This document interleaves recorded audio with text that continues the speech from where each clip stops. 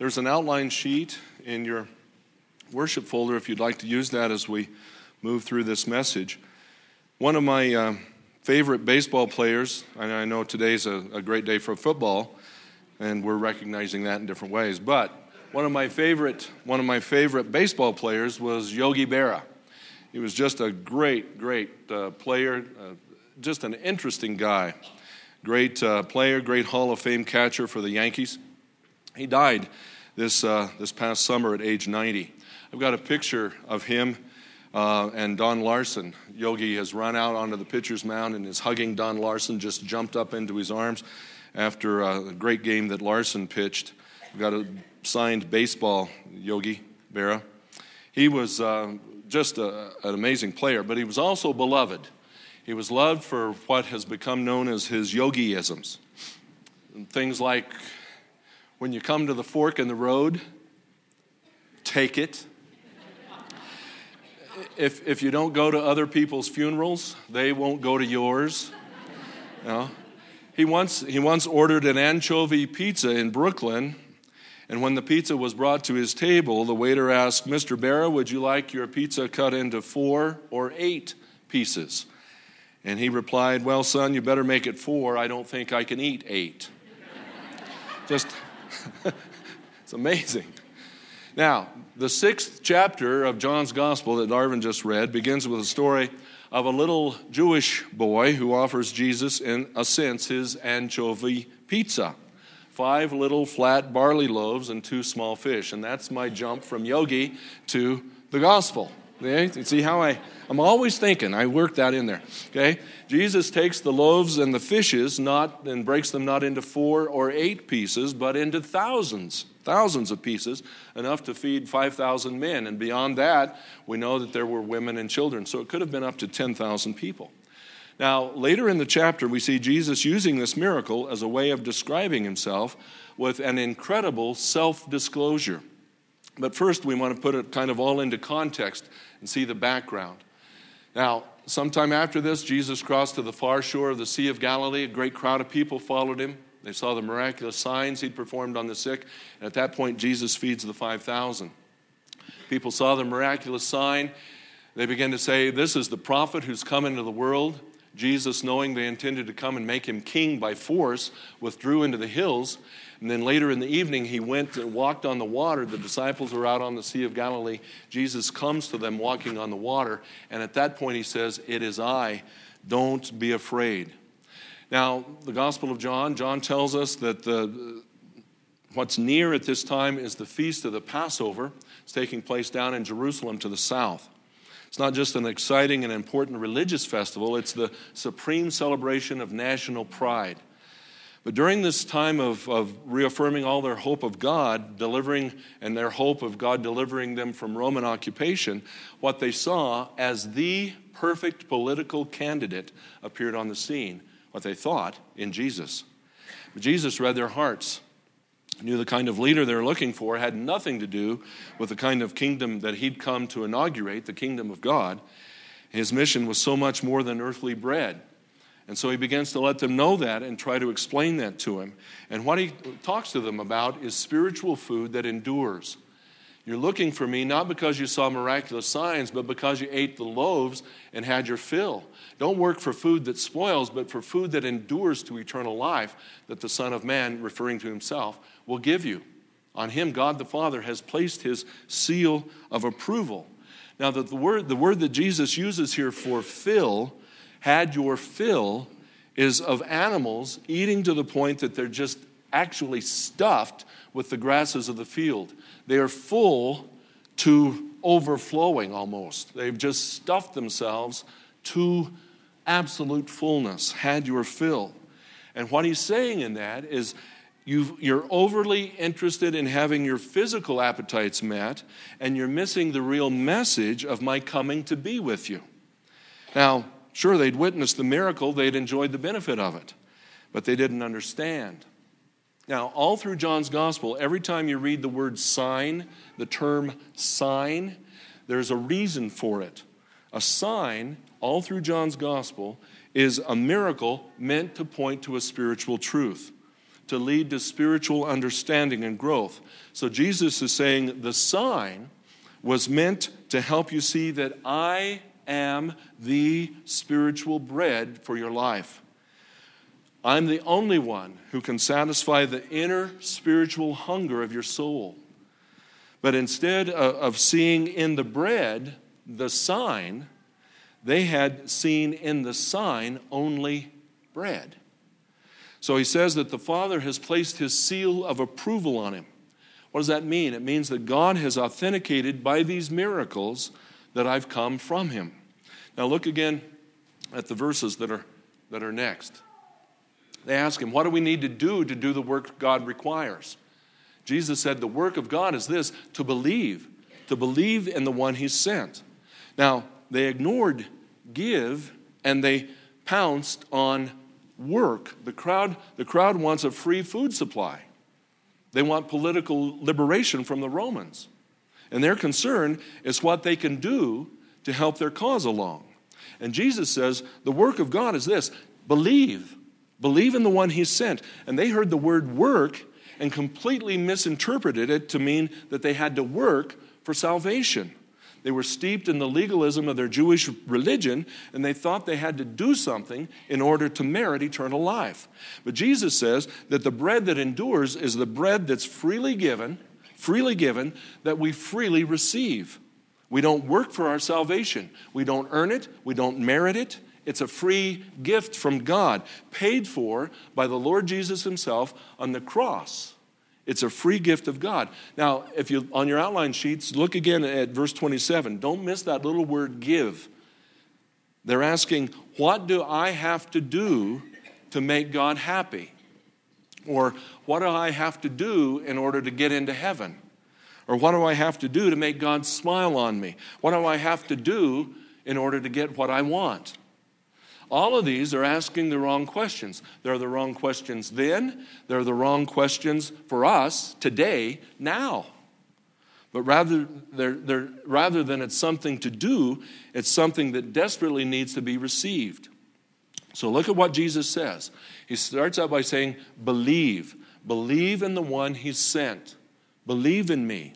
Now, the word here is in the present tense, which means it expresses a continuing, ongoing, continuing life of faith. It's not believe once and then forget about it. It's continue to live a life of faith.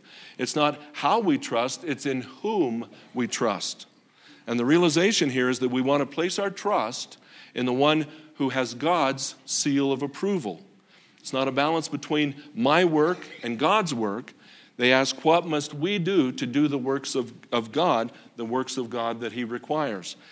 And so we just wonder about all that, and we say, well, what's the picture? What's the picture in that? The picture is this, trying to get my life in order, trying and working and striving and doing and wishing that somehow God will send a message that says, hey, you've done enough, it's all right. Or you're on the right track, keep doing what you're doing. You finally are beginning to measure up. Is that the way it's supposed to be? Is that the gospel? Sweating it out and trying like mad to do the best we can and squirming when we fall and squirming when we fail and always wondering if we're good enough but knowing down deep inside that we never will be good enough. Look at what the Apostle Paul writes here. It's by grace that you've been saved through faith. This is not yourselves. It's the gift of God, not by works, so that nobody can boast. So Jesus here in John chapter 6, Paul in Ephesians chapter 2, they're letting us know that there are no rites or rules or rituals or regulations that can be developed and practiced on the assumption that we can somehow reach out and reach up and appease God, that God requires us to do something, that there's some sort of service that's meant to trade on God's favor. Jesus says, no. No, there's food that endures to eternal life, and he gives it to us. It's a work of grace. It's a work of grace. Food that can't be earned, only received.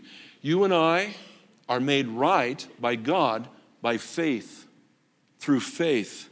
Jesus is the one whom God sent into the world to meet our deepest need. the deepest need of every human being ever created, who ever lived, ever living now, or ever will. Jesus came to give us that gift that will meet the deepest need of every one of us. What God requires of us is that we give up trying to please Him in our own effort and instead commit ourselves into the hands of our Savior Jesus. And what this means is that it's a present tense faith. Jesus wants us to recognize that He's present and active in our lives. He is a present tense now and forever Savior. It's not just the hope of heaven someday, but that His power is available now for whatever problem, whatever circumstance or situation that we're dealing with right now. So you think of your life now, the stuff that's going on in your life, the things that you're looking toward. You say, I hope not. Here's this, here's that. This is what I've come through. Here's the situation. Jesus says, believe in the one that He sent. It means that we can know that we can view any of life's situations from our Lord's perspective, not just our own. What's this mean? They ask Him, what miraculous sign then will you give that we may see and believe you? What will you do?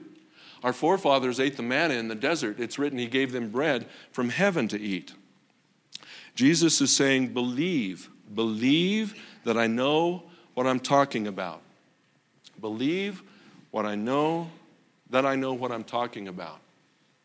I tell you the truth, it's not Moses who's given you bread from heaven. It's my Father who gives you true bread. For the bread of God is He who comes down from heaven and gives life to the world. They said, well, give us this bread.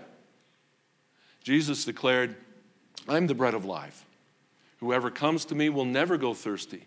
Whoever believes in me will never be thirsty. The people Jesus had been talking with were interested in Him, repeated the miracle of multiplying loaves and fishes. It was the multiplying and the manipulation that they're interested in. It's amazing that they could overlook the sign that they'd already been given. But they were saying, in effect, look, Jesus, look, we know you did a wonderful thing yesterday. We know that. That was great. That was yesterday. But before we believe in you as the Messiah, we want to see something real. And what you did was interesting, but we know that what Moses did in providing the manna, the miraculous bread in the wilderness for 40 years to all the Hebrew people wandering in the wilderness, and that miraculous bread was given for all their provision through all that period of time. That went on for 40 years, Jesus. What you did was yesterday, and Moses did it for 40 years, and it really doesn't compare. So if you want us to really believe in you, if you can do what Moses did and just kind of feed us again, and feed us again, and then feed us again, then we'll just, you probably will get our attention. And they tried to provoke Him. They tried to provoke Him into doing something miraculous again. And instead, Jesus sought to provide them with this deeper realization of truth. He's saying, it's not God, or it's not Moses, it was God. It's not Moses, it was God who gave that manna, that miraculous bread. So take your eyes off Moses and focus them on God. God gave manna in the past, but now He's given you true bread from heaven in my person, in who I am, in the person of Jesus. So Jesus contrasts Moses and this Exodus chapter 16 account of the giving of manna with Himself as the bread of life. And He says, I am the bread of life. Now, we don't just want to overlook those two words there, I am. Because in the 3rd century BC, when the Hebrew scriptures were translated into Greek for those Jews who had been scattered throughout the known world, the Hebrew name for God, Yahweh, was actually just consonants, YHWH, but inserted vowels. Yahweh, I am, that name of God that God told Moses in Exodus chapter 3, I am is the one who sends you. That Hebrew name got translated into ego eimi, I am. That became, in the Greek, ego eimi. Now, just as Yahweh, then, is the one true God, so Jesus is the one true revelation of God, God come to us. And so when he says, I am, it's the very name of God that he's uttering. He himself is God, is what he's declaring. Jesus says, I am, ego eimi. It clearly states, I am the one who makes things happen now and forever. So here's what he's telling us. The Exodus manna met a physical need then. The bread of life meets spiritual needs now and for eternity. The Exodus manna sustained physical life. Jesus imparts eternal life. The Exodus manna was for one nation. The bread of life is for the whole world. The Exodus manna was given at no cost. Jesus' very life is given. The Exodus manna was truly a gift, but Jesus is the giver of all gifts, and the greatest gift was the gift of himself on the cross for salvation. The Hebrew word manna literally means, what is it? Manu. And so when they gathered it morning by morning and day by day and month by month and year by year, they were simply asking a question, what is it? They gathered it, and every time they gathered it, they were asking, Manu, what is it? And that was repeated, and that became the name they called it. Manna, what is it? Jesus answers, it is I. The Hebrew word literally means, what is it? Jesus' answer, it is I. I am the bread of life. Whoever comes to me will never go hungry. Whoever believes in me will never be thirsty. What's that mean? What's he saying? In a single sentence, he links belief and bread and life and himself. And what he's saying is that he is the only one who feeds our deepest, profound hunger. Jesus came to save us from everything that distorts life. Anything that distorts life, he came to save us from that. The bread of life that he is sets us free to live fully now and forever. Our scripture this morning reminds us that our salvation is not a matter of do, not a matter of trying harder. Our salvation is a matter of understanding what has already been done for us by our Savior Jesus on the cross of Calvary, done for us through him. Our deepest hunger is for intimate companionship and relationship with God. That's just the way we're created. Every one of us, our deepest hunger is for this intimate relationship with God. But the relationship with God has been broken by our sin, our separation from him. It's not just a matter of sins. It's a matter of the relationship being broken by a rebellion and just a turning away from God. But Jesus came to save us. Even before he was born, they were told, you're to give him the name Jesus. He will save his people from their sins. What does sin mean? It simply means separation. It means that it entails every part of who you and I are. Sin means that my reason has gotten warped by my pride, and my heart has become cooled by my own selfishness, and my will has been held captive by my own desire. And so every part of us gets affected by that separation of sin. But everything that can defeat us, that robs us of life as it was meant to be, has been confronted and conquered and defeated at the cross by Jesus. And so what he tells us, not just all those centuries ago, what he tells you and me today is that he is our salvation. The bread of life saves us. But it's more than that. As wonderful as that is, the bread of life satisfies our deepest hunger. One author says it this way: the purpose of your life is far greater than your own personal fulfillment, your peace of mind, even your happiness. It's far greater than your family, your career, your wildest dreams or ambitions. If you want to know why you were placed on this planet, you must begin with God.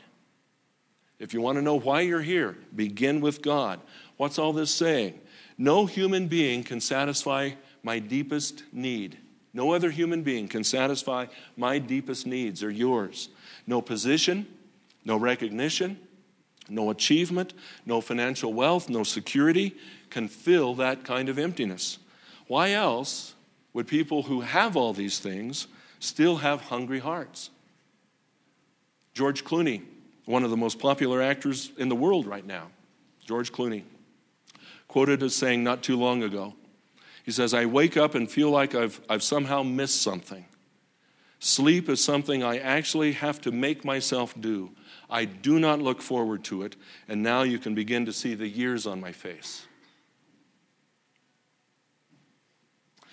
You know what was essentially going on with the folks that Jesus is talking with, attempting to teach and reach here in John 6? What they're really only wanting is a miraculous happy meal. Problem with a happy meal is that the happy wears off. And as we get older, our happy meals tend to get more expensive. Look at Isaiah. Why spend money on what's not bread, labor on what doesn't satisfy? Listen, eat what's good. Eat what's good. There are times when we have to admit that though we've allowed the bread of life to save us, we've not allowed him to truly satisfy us. Listen to him. Let him satisfy you. With all the stuff that's going on with the stock market, you plug in, you look, and you go, you say, well, this just ruins my day. No. Stock markets are up and down. Jesus is steady. Anything else, up and down. Feelings, relationships, situations, circumstance, things come and go. You can plug in anything in that stuff that says, oh, this is up and now I'm up and happy. Oh, this is down, I'm not so happy anymore. You can plug in anything in those lines. Jesus is the one who holds us steady. He holds us steady. Let him be the source of your true satisfaction. Jesus, bread of life, he also strengthens us. Food, bread, strengthens physical body. Jesus infuses strength into our total life because there are challenges that loom larger than our own meager resources. Is that true? Yes, it's true. There are demands that outweigh your ability to meet them. Is that true? It's true.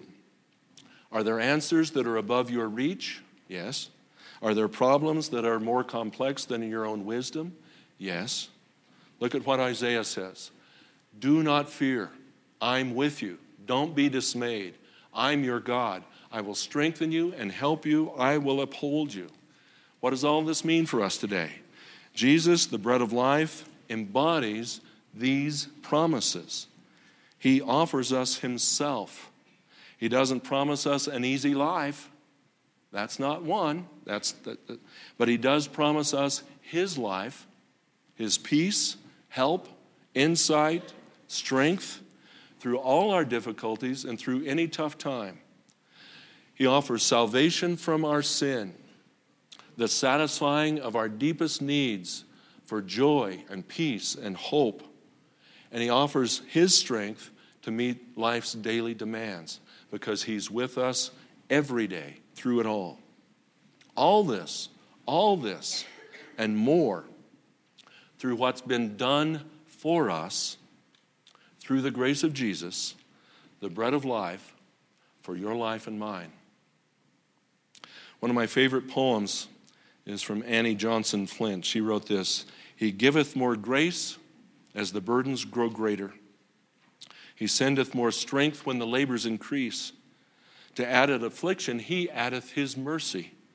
To multiplied trials, his multiplied peace. When we have exhausted our store of endurance, when our strength has failed ere the day is half done, when we reach the end of our hoarded resources, our Father's full giving is only begun. His love has no limit. His grace has no measure. His power has no boundary known unto men. For out of his infinite riches in Jesus, he giveth and giveth and giveth again. And that is the promise of the bread of life for you and me, for the world, now and forever. Let's bow together in prayer.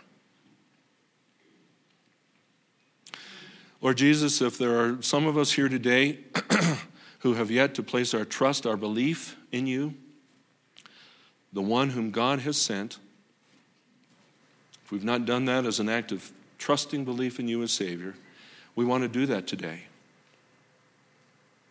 And so we make it a very personal prayer.